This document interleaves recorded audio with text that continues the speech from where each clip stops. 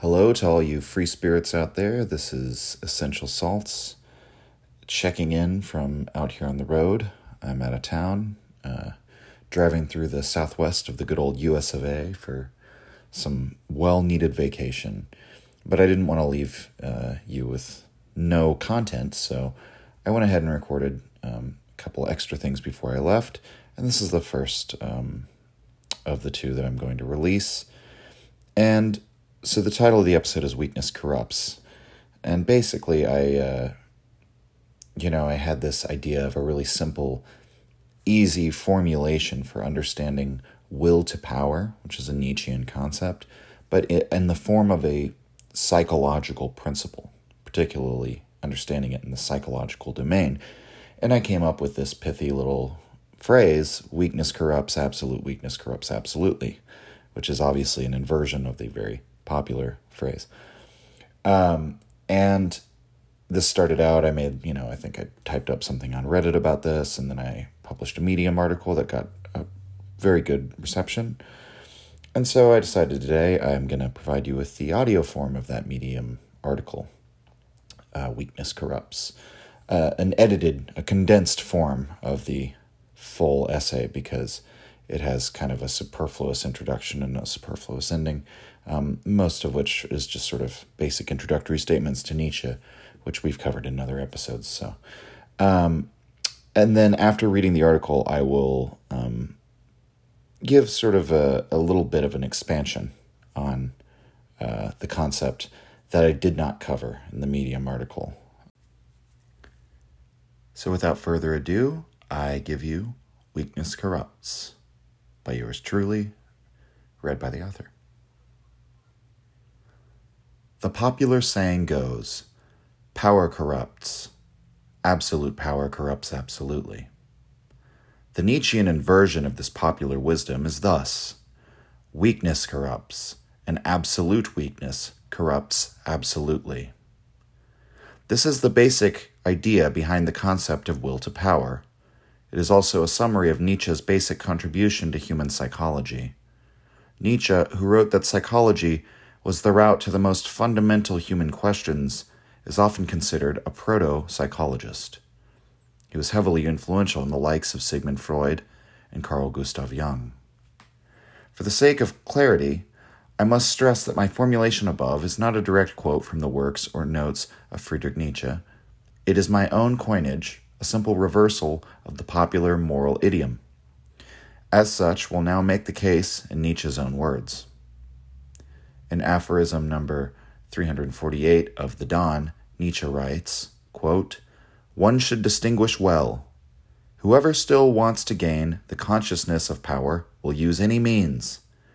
He, however, who has it, has become very choosy and noble in his tastes." End quote. It is through the want of power, to want is to lack, that people commit evil deeds. Only the impotent person, Nietzsche writes in The Dawn, 371, quote, "wishes to hurt and see signs of suffering," end quote. Oftentimes, people lash out and hurt others simply to gain a consciousness of their own power. In Nietzsche's view, true malevolence is actually rather rare. People hurt not for the aim of hurting, but to enjoy the power of hurting. A person who is secure in himself and in his own character would not need to create suffering, because the truly powerful have no need to demonstrate their power. To the extent that a powerful person does hurt others, Nietzsche says that he does this, quote, "without thinking of it," end quote. Power ennobles the mind. Nietzsche thinks a person is actually improved when they are liberated from the trivial concerns and menial tasks. Kaufmann gives an example of how a noble-minded person might cause suffering without thinking of it in his book, Nietzsche, Philosopher, Psychologist, Antichrist, page 193. Quote, "A good illustration would be Goethe, whose loves Nietzsche probably had to learn by heart, like most other German students. Goethe, as German teachers like to point out, broke Friederike's heart by lavishing his love upon her and then not marrying her. Here is one of the seeds of the Gretchen tragedy. Goethe, however, had no thought of seeing the poor girl suffer. Only the weak need to convince themselves and others of their might by inflicting hurt. The truly powerful are not concerned with others, but act out of a fullness and an overflow. End quote. Nietzsche correlated power with qualities like truthfulness, restraint, and discipline. Power is first and foremost a form of self-mastery, and it was the nobility of past ages who were first educated and brought up through a course of mental discipline. He correlated weakness, meanwhile, with impulsive behavior, resentment, and self-hatred.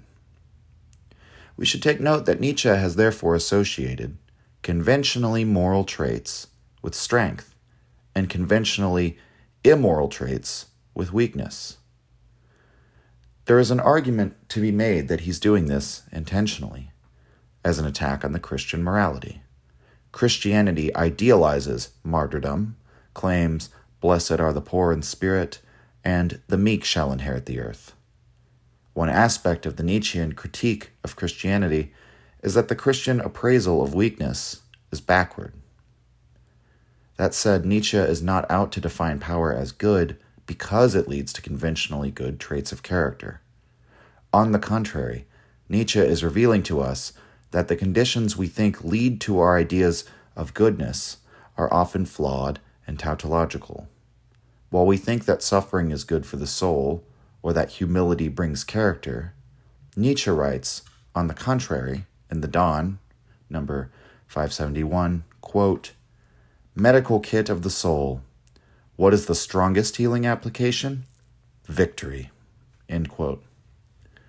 Kaufman's commentary on this passage is as follows, quote, "This is not a doctor's prescription, as it were, but an improvisation from a medical kit, filled apotheke.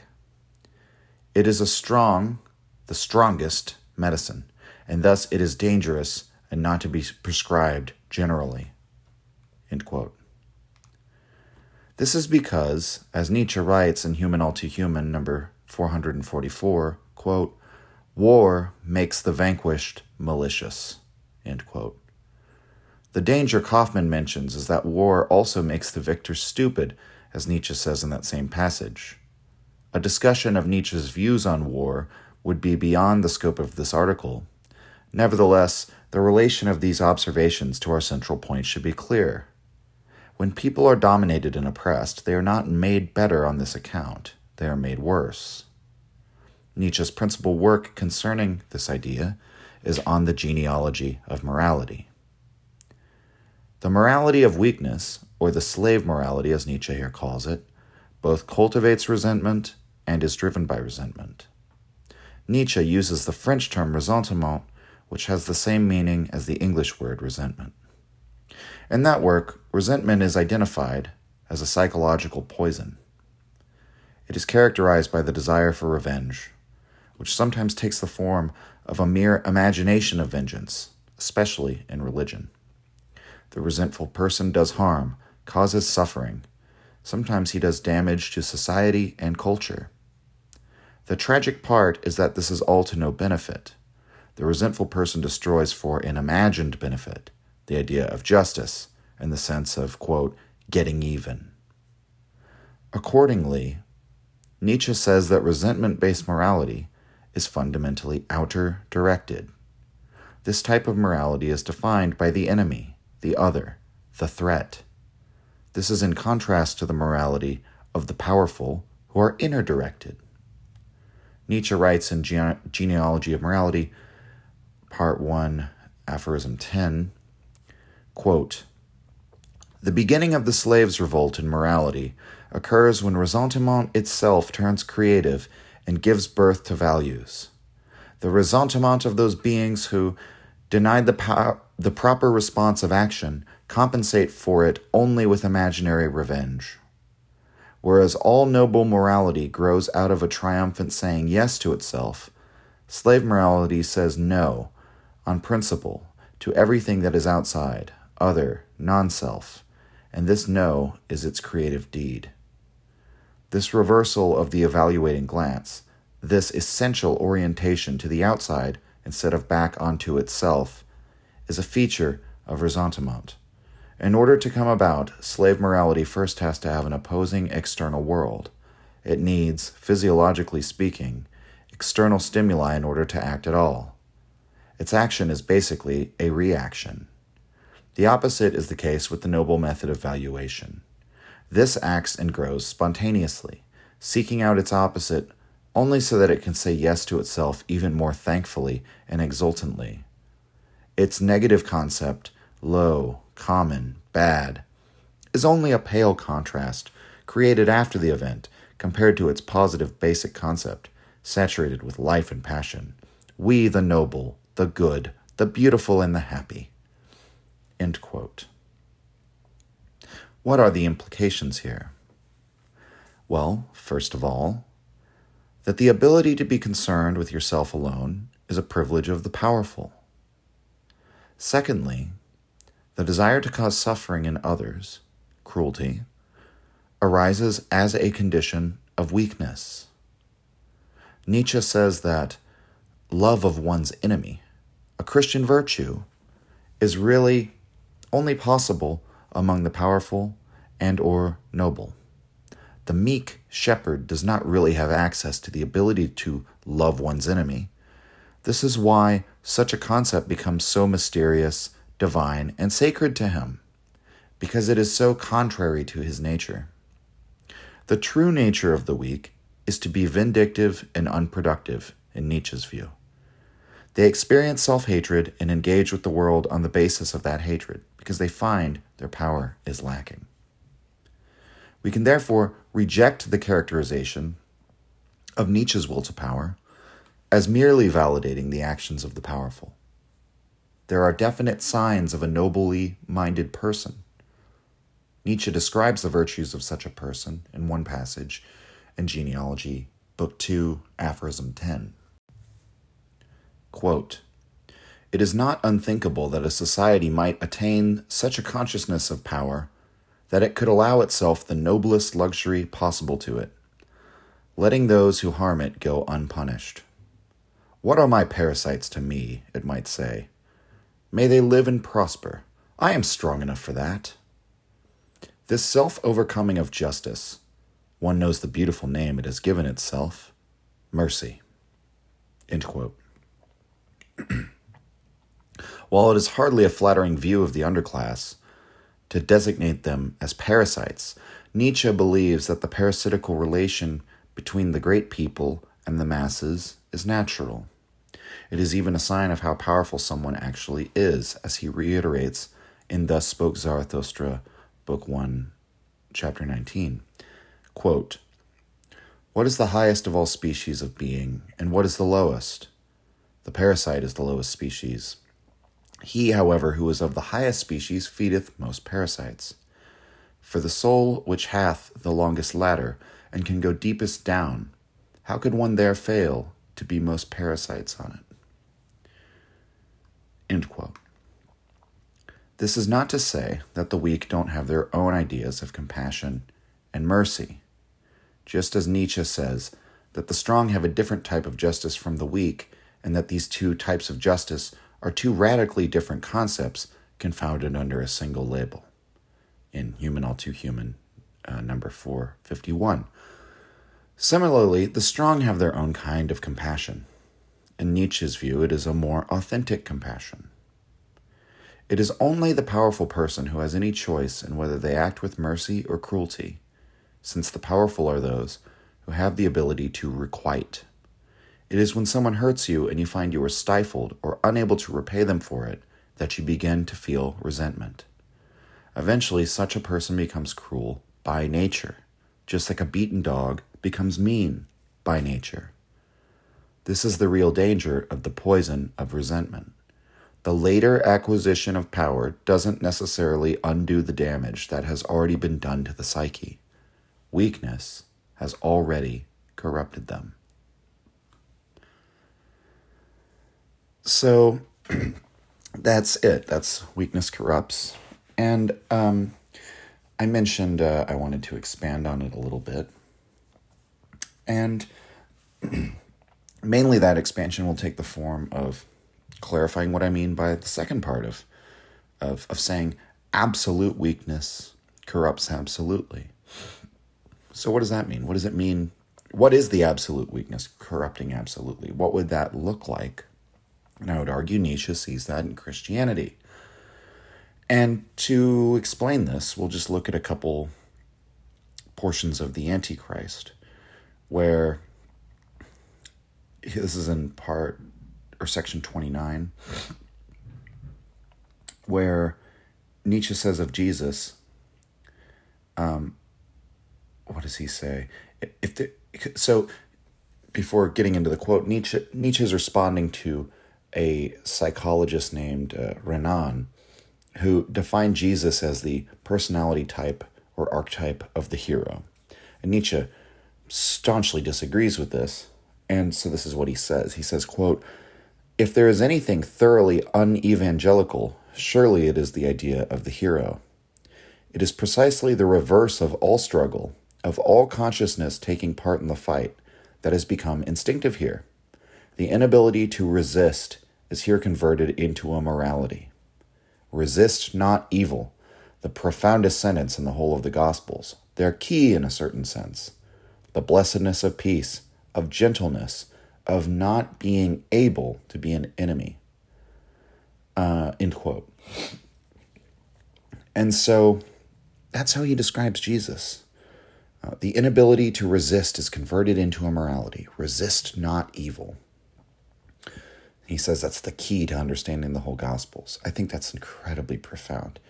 And so he goes on in aphorism 30 to give a sort of outline. And he says, quote, "The instinctive hatred of reality is the outcome of an extreme susceptibility to pain and to irritation, which can no longer endure to be touched at all, because every sensation strikes too deep.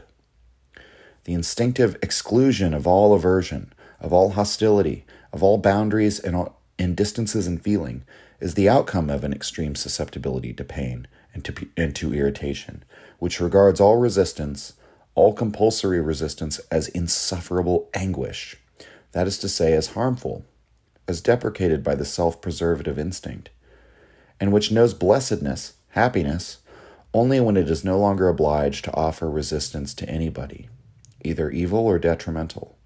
Love is the only possibility of life." End quote. So that's a very different interpretation of Jesus from what we normally hear. I mean, certainly from Christians, but even among a lot of how atheists interpret Jesus. It's definitely not the view of Jesus that, say, Jordan Peterson gives or claims that Nietzsche gives. So this is what he's saying. He's saying Jesus is the extreme example of somebody who has an intense aversion to all having to overcome resistance, which is will to power. That is life in Nietzsche's view, having to overcome resistance. And that's involves within yourself or in the spirit of competition or, what have you. Jesus has an instinctive aversion to that. It's on the level of his very being, and that's why he creates an ideology that denies the reality of the world, because he says it's like the psychological type of Jesus is a soul that just can't bear to even be touched. Every sensation strikes too deep, and so resist not evil. The thought of having to take up the fight against evil is such an insufferable thought. And so what is all of that if not weakness? And that Nietzsche did say that Jesus was a very extraordinary figure, that none of the later Christians really ever measured up to the type of Jesus. But we have to understand that what that entails is what Nietzsche is describing is a weakness so profound that it leads one to fundamentally rewrite reality to fit that weakness. And that is Nietzsche's fundamental criticism of Christianity. And I think that fits the bill. That's an example of how an absolute weakness, a figure who is nothing but weakness in their very essence, can then corrupt And that's arguably what happened. That's certainly what Nietzsche believed happened, is Christianity then went and corrupted Europe and instilled weakness everywhere out of this figure of Jesus. And so all of that barely scratches the surface of will to power, and even all the many psychological implications of will to power.